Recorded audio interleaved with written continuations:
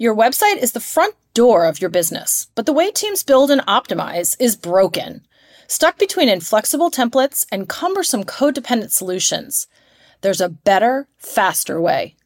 Enter Webflow, a visual-first platform that empowers you to create freely.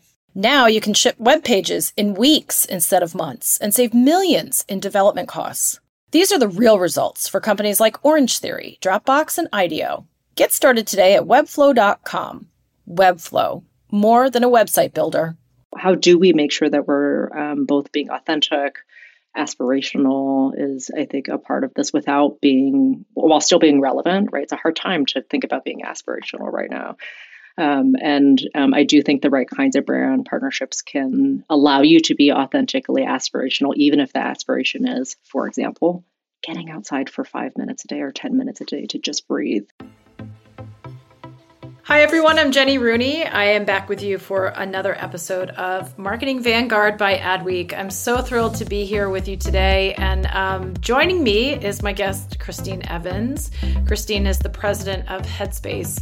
And I'm so thrilled to have you, Christine. We're going to have a great conversation over the next several minutes. And really the whole goal here is to get to know you and a little bit about your marketing leadership style, your history, your education, the experience you bring to bear in your role, and also just level set for us where Headspace is in its journey as well. So Christine, welcome. Thanks, Jenny. Thanks for having me. Well, it's great to see you again. I was just actually sharing with Jordan, my colleague at Adweek, that you joined us at the Prescription for Growth Summit that we had last year in New York, which was really all about healthcare, pharmaceutical, health and wellness marketing, right? Like, it's just such an incredible space, no pun intended. But, listen, health and wellness is one of the areas of growth in our world for obvious reason. It's just so relevant for so many different reasons, especially on the other side of the pandemic and the way the world continues to change through technology. And I think at Headspace, you're really, really in the thick of it. So before we kind of get into it, can you just tell us a little bit about let's start with just you first. Tell us a little bit about you. You're president, but you came up through the CMO role, which I think is very, very interesting there. Give us a snapshot, please, of you. Yeah, sure. Absolutely. Yeah, so I've been serving in the president role here at Headspace for just over a quarter. So you're catching me at a time that this is a brand new role. For me, it's actually a brand new role for the organization. And it's been really exciting, certainly I think within the world that we're operating in right now, where what we have to offer is in huge demand. It's incredible to be a part of a mission-oriented company that has something to offer that matters to people quite a bit. So my role in particular really is focused on everything that we do from a go-to-market perspective, whether it's getting in front of consumers and making sure that they understand what we can do for them, all the way to the investments that companies, right, employers as well as health plans make in terms of getting their members or their employees the mental health support that they need. And so that gamut is a really interesting and fascinating business challenge, I think, to be able to go after. You can imagine how those can, to some degree, as a marketer, maybe feel at odds with one another, but in reality, I think are very much accretive to one another in terms of really how we get people on board with recognizing that sometimes that they need help and getting them the resources that they need. So this role, this is in the sort of life of the company, which came together through a merger of two companies called Ginger and Headspace about 2 years ago at this point. I've been with the collective company about 5.5 years, and it's been incredible, right, to see, certainly from our marketer's perspective, how globally the people's points of view on mental health, what it means to them, how willing they are to do something about it, how willing they are to talk about it, have changed so dramatically, right, in those 5.5 years. I think back, I think it was April 2018 that I took the role. You weren't even seeing your doctor through a telehealth appointment. That just wasn't really a thing that people were doing very regularly. And then, we had this sort of global moment and pandemic and set of circumstances that really put that into action. And here we are today in a way that I don't think any of us maybe could have predicted, but certainly I think we're happy to be here and to be helpful in that moment. Yeah, absolutely. Absolutely. But Christine, what's really interesting about you though, is I'm looking back in your career journey. I mean, you have been at health focused companies for basically your entire career. So there's there, and yet you have, I think it looks like you went to Cornell for a degree in textiles, Yep. And apparel, and you got an MBA from Kellogg, and yet here you are at Headspace as president, but there were a lot of roles leading up to this place that you find yourself in right now. They were all centered on health. So what is the fascination, the interest, the passion for you? Yeah, absolutely. So it's been about a little over 15 years that I've been in the health and wellness space. As you noted, I am actually trained in the area of textiles. So my first 6 years out of college, I was a sweater designer for a lot of the specialty and department store brands here within the U.S. Just an incredible experience to be able to create, to be able to see the impact of what you're creating. I have a love of fashion. I have a love of, creativity in that way, shape, or form. And, clearly not a pretty non-linear transition to where I am today. And it really comes down to both what I would call sort of the alchemy of bringing things together that I felt really passionately about during my time. So if you think about, you know, designing a jacket, right? It's like a different silhouette, it's a different color, it's maybe a new make of fabric, it's the finishes that are on it, and there are infinite ways in which you can bring that together. And maybe to some degree, only a few ways that are going to be really interesting for a consumer at that point in time. And being able to put yourself in someone's shoes and think about what they think about when they make that choice, when they walk into a store, when they open up their closet doors in the morning and think about what they're going to wear. There's something that I think is really interesting and inviting about that as it relates to sort of applying that thought process into something like healthcare, which ultimately is a very emotional decision, right? It's your health. Well, it's very personal. I mean, whether the things you wear and the things, and the healthcare and how you take care of yourself. I mean, the through line is how personal that can be. Exactly. And I think for me personally, from a career standpoint, I realized that I loved being a designer. I didn't necessarily want to be a manager of designers or an executive in a design world. And that connectivity to I hate to say it, like the physicality almost of being able to develop product. It may be very different now, fast fashion and all of that. But what really attracted me to healthcare was just this idea that ultimately, and some of the first products I worked on were for patients with something like COPD, which is a progressive disease, which is terminal. There is not a cure for it. And some of the initial products I worked on were helping people to breathe so they could go in public, right? To be able to walk around the block, to be able to sleep, to be able to, and so applying a lot of those product development principles in a context where you're actually changing the quality of someone's life in a pretty dramatic way is amazing. And, certainly in this world of, I'll call it health tech, which is specifically where I've been focused for the last 15 years, is the ability to not only do that at scale, but to do it very, very quickly, right? In a way that most of us think about, either if you think about the development cycle for pharmaceuticals or for medical devices, understandably, right? Those tend to be, you build a product and it takes you 7 years to get it to market. In health technology, you have the opportunity and the ability to do that very quickly. In a way that can be very responsive to the times that we're in right now. And I would say there's something to that, certainly today, as we get into a place where people not only have mental health needs, but we have I would say, socioeconomic challenge and crisis on our hands that people are dealing with regularly. And it's helpful to be able to respond to it. Yeah. And so what I'm hearing from you is it's not even just in the output or the outcome or the product or the service, but it's in the speed itself of getting that to people where the value lies, right? And so that seems to motivate you really quickly.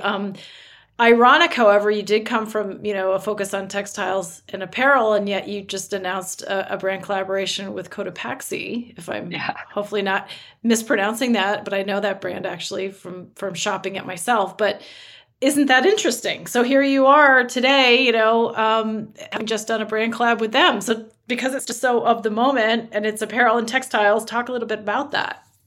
It's so of the moment. And, I'll call it actually two collaborations that we've done within the last month. One with Cotopaxi, which incredible brand, very aligned with a lot of the work that we do to make sure that people are taking moments for themselves and in particular outside, right? Yeah. Where, Jenny, let's be honest, you and I are staring at each other on a screen right now. And that's what we tend to all do, many of us who are in our line of work for, 7-8 hours a day. And just that reminder to be able to get out and take care of yourself mentally, not just physically, in that way is really important.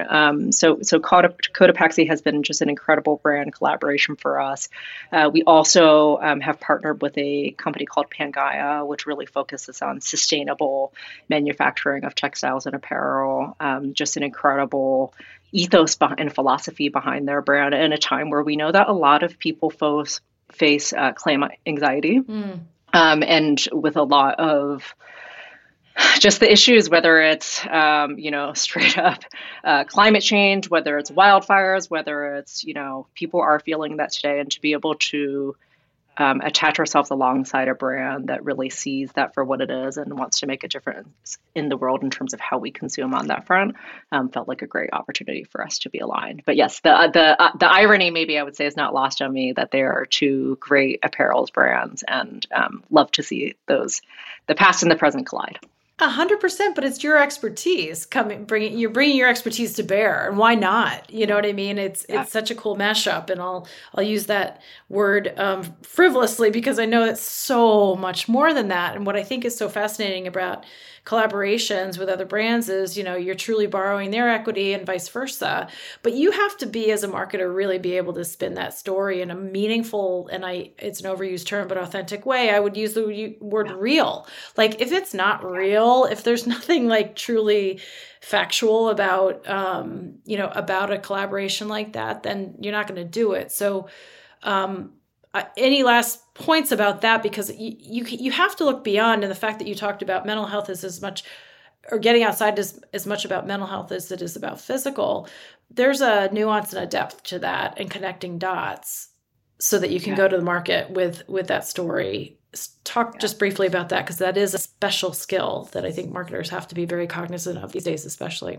Yes, absolutely. I mean, I think the authenticity of both your own brand and the brand that you attach, and align closely with is incredibly important. And in our case, I would say we are fortunate to have a brand that folks really identify with and love. And we are inundated with many opportunities to partner with brands, and we have to be also selective. I bet you are. About how we do that, right? How do we make sure that we're both being authentic? Aspirational is, I think, a part of this while still being relevant, right? It's a hard time to think about being aspirational right now. Okay. I do think the right kinds of brand partnerships can allow you to be authentically aspirational, even if the aspiration is, for example, getting outside for 5 minutes a day or 10 minutes a day to just breathe. Yep. Fresh air, whatever that means to you. And so I think, to your point, there's so much opportunity in these types of brand collaborations for both brands to be able to express the values and the culture of each of those respective brands. And, it takes care. We have to take care to make sure that we do the ones that I think are going to do right by our members and be authentic in a way that ultimately is going to create some long-term value for us. Your website is the front door of your business. But the way teams build and optimize is broken. Stuck between inflexible templates and cumbersome code-dependent solutions, there's a better, faster way. Enter Webflow, a visual-first platform that empowers you to create freely. Experience a CMS where you can build dynamic content without code. Native localization that lets you translate your site in one click to reach global audiences. And third-party apps and integrations so you can build faster. Now, you can ship web pages in weeks instead of months and save millions in development costs. These are the real results for companies like Orange Theory, Dropbox, and IDEO. Get started today at webflow.com. Webflow, more than a website builder. I love that you say it's as much about the ones you say no to. And And I just think that that's so key. I mean, anything we do as marketers, I think it's being very intentional about certainly the why, and that leads to the yes and the no. And so, that's a challenge. It's quick plug, but we have a brand new event launching in December in LA called Adweek X. And that's where we're going to go deep on the literal intersections that we see occurring in the marketing, advertising, brand space with other entities, other makers, creators, thinkers, doers, and brand collaborations is one piece of that, because there's so much value in the 1 + 1 = 3 concept. And I just think if we can unpack that and really kind of get to the root of those types of things that we're seeing more and more of, there's huge takeaway, I think, for everybody involved. So super excited for that. Let's talk a little bit about you now.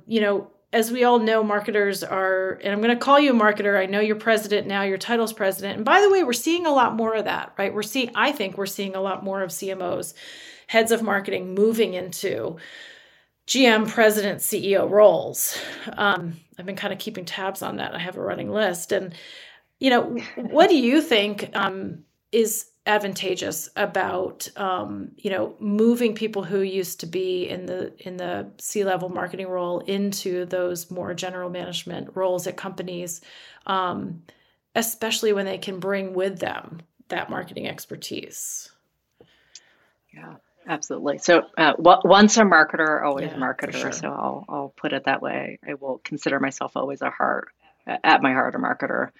A couple of things for companies themselves. I think it's the ability for, especially in the times that we're in right now, where everyone's really budget conscious. There's a lot of uncertainty coming into the future, of being able to balance what I'll call survival and thriving aspects of your organization. Meaning, a lot of companies have to work to be profitable, to make sure that they're creating not just top line, but bottom line value. And at the same time, you have to be willing to make those bets.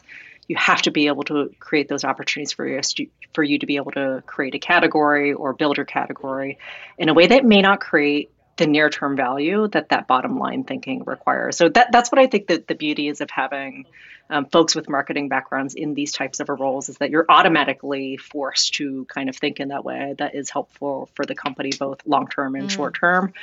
For marketers themselves, I do think that marketers have gotten a little bit of a bad rap over the last, maybe it's been forever and infinite, but I would say in particular over the last 3 years of maybe not being in touch with the economic realities of the situations that companies that need to be performing in this time is. And it does force marketers, I do think, also to reckon with the reality of the world that we live in today. You are not going to have an unlimited advertising budget.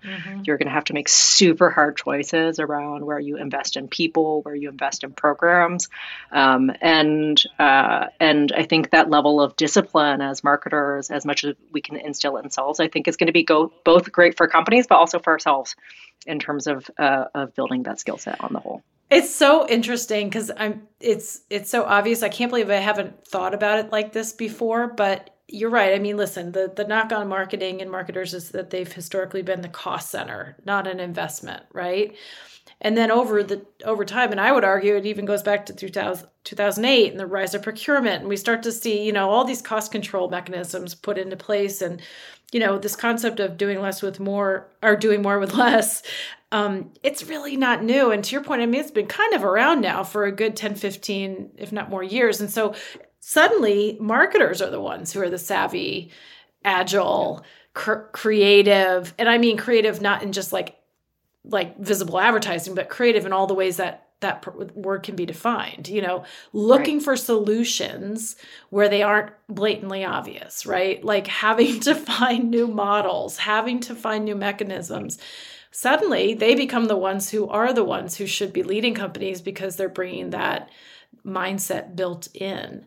How are you doing that? So tell us, an example of, because a lot of what we try to get into in the Marketing Vanguard podcast is literally, if you think about it, every day, every hour of every day for you is literally making decisions. You're faced with choice, and it's forks in the road.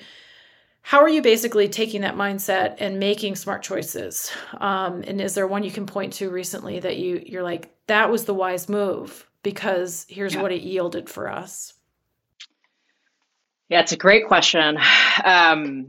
A couple of things. The more I think we as leaders, and particularly for marketing leaders, can empower teams to know what the goals are and be able to function with empowerment and decision making, one, that helps me. Yeah, I have 100%. To make all of those, every little decision, but also provides teams with a level of ownership around the outcome and everything that you do to get there, whether it be channel mix, whether it be which are the, of the 5 campaign options that we have, what are the 2 that you are going to advocate for and invest in versus, a CMO or even a VP of marketing having to go and tell you what will work, and let really people own the outcomes of that. It is so important in that time, in particular, because communication is such a challenge where we're not, in our case, walking past each other in the hallway or like waving someone down between meetings. You have to be that much more explicit about both the goals that you have in place as well as the principles of how you're going to get there, so that we can move relatively quickly in an empowered way. And that's not just a marketing principle, right? I think across the board from a general management skill set is something that I've really had to focus in on to make sure that we can, kind of get to the outcomes that we need to. To be honest, we're going through this right now. I think everyone's going through annual planning right now. We're all being faced with what reality looks like in 2024 and the level of uncertainty that's there. And certainly I can go in and say, here's the number, here's how you're going to organize against it. But the reality of it is really our leaders and even our individual contributors should really be getting to that solution for us and being able to own both the plan that they've put into place, as well as all of those pivots that we know are going to be in place and that we are going to have to take throughout the year, and do that in an empowered way. Listen, so true. And everybody's feeling like that right now. Listen, everybody's going through, it's a really rough time. I know your company had layoffs in July. Talk a little bit about how you navigate for the future amid such challenges, because it affects internal, right? It affects the internal culture. It affects, your go-to-market. So talk a little bit about that as a president. How are you sort of managing the internal and external, even as you guide the company forward? Yeah, absolutely. So, a lot of this comes down certainly to identifying what you can control and what you can't. So let's start there. What can you control?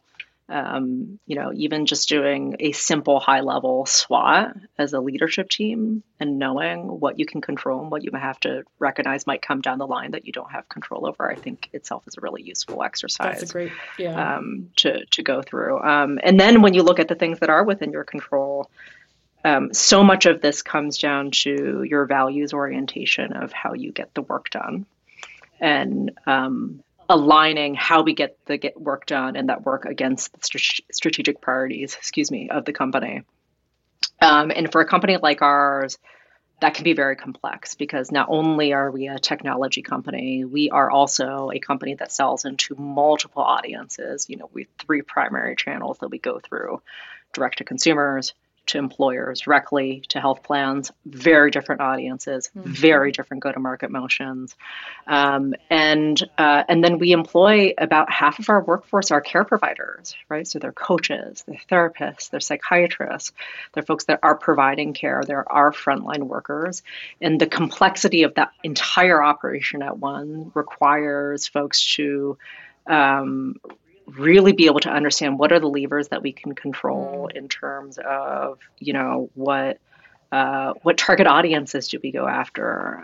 How much fungibility do we want in our product to be able to allow us to open up the market as widely as possible? How far do we want to go? Pricing is a big one. I know for a lot of folks right now, which I would say is what I would advise everyone to do is to not look at that as a financial practice, but it is really, ensuring that you can get what you're worth in the market. And, certainly I think a lot of companies that will struggle are ones that are looking at just a cost plus pricing model right now. So all of those things in concert, I think, really looking deeply at the pieces that you can control on pricing, on how you position within the market, and tying those back to like how you're going to get the work done as an organization, which might require you to make some really hard decisions around programs that you might have to cup. I would, some of the things that I work with on the team is I'm pretty transparent about where we're spending, where we've gotten return for our investment, where we haven't. Yep. And there may be reasons that we haven't gotten a return on investment yet. And that's okay, as long as we have a path forward and a way to be able to see how we turn that into an ROI positive investment within some time frame. But we have to actually say that out loud. So that, they are hard conversations. It is a hard time to plan right now, but I also think it's a great time to be able to empower teams as they think about having control over their own destiny. I love that. I just think that empowerment piece is huge.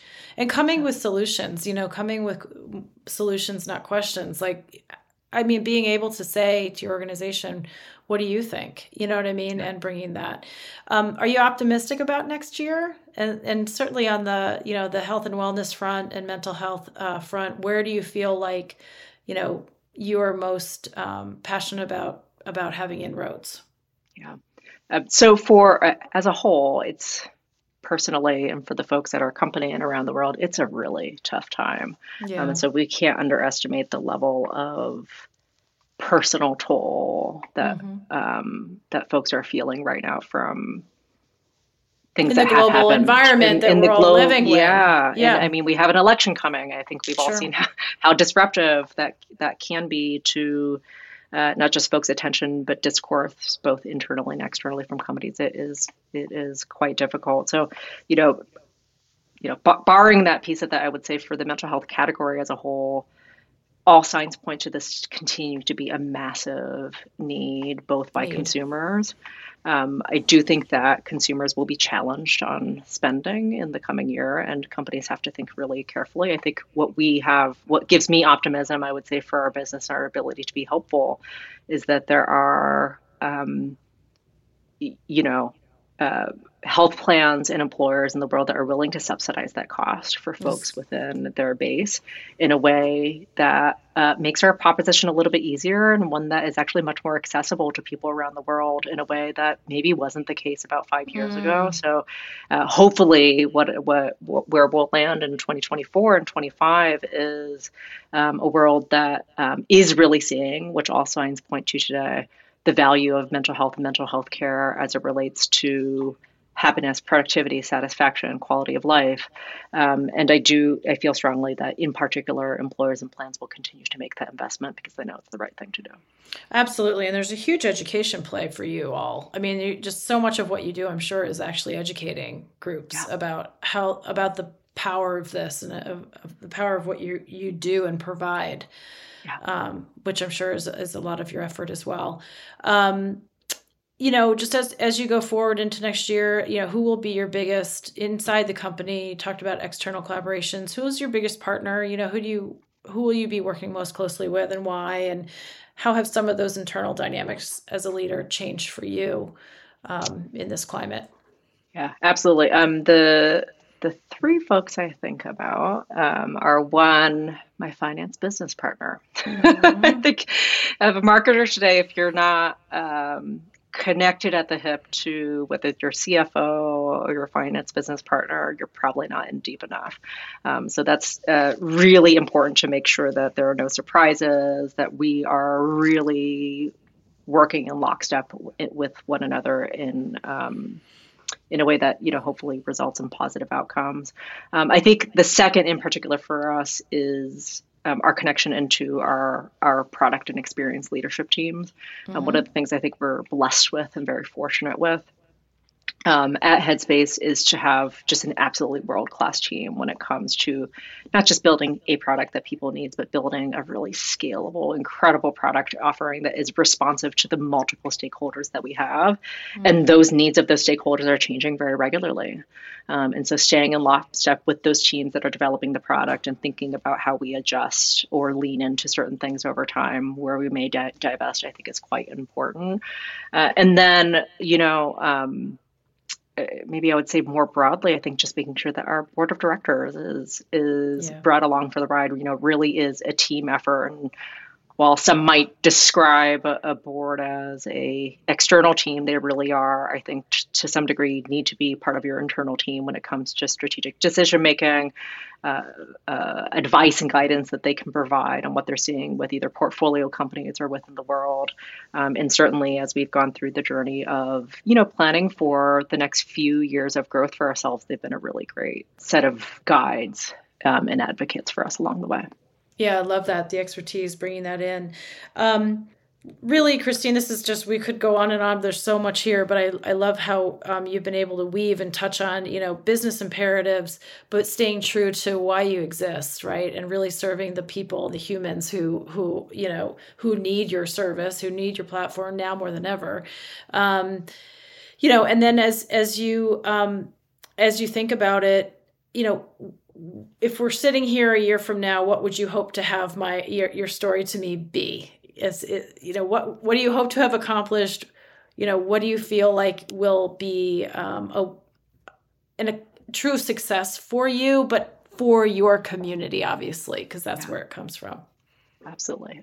This is a great question. In a year's time,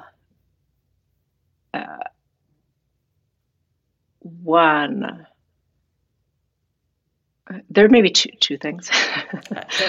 There's one for the category as a whole, which I genuinely hope, and this is not just for Headspace, for anybody who competes and sort of fulfills the need within this category, is that there's truly a resource for everybody when it comes to mental health needs, whether it comes from us or someone else, right? There are a lot of companies out there right now that are trying to solve problems of access, problems of equity, problems of quality of care. And I do think that we all owe it really to, as global citizens, the ability for folks to be able to have that access in a way that is actually not possible, right? And so next year, my hope is, we can, as an industry, double the number of people, right, who have access to the kinds of solutions that we can provide. And as part of that, I hope that Headspace will continue to be seen as, the leader in mental health.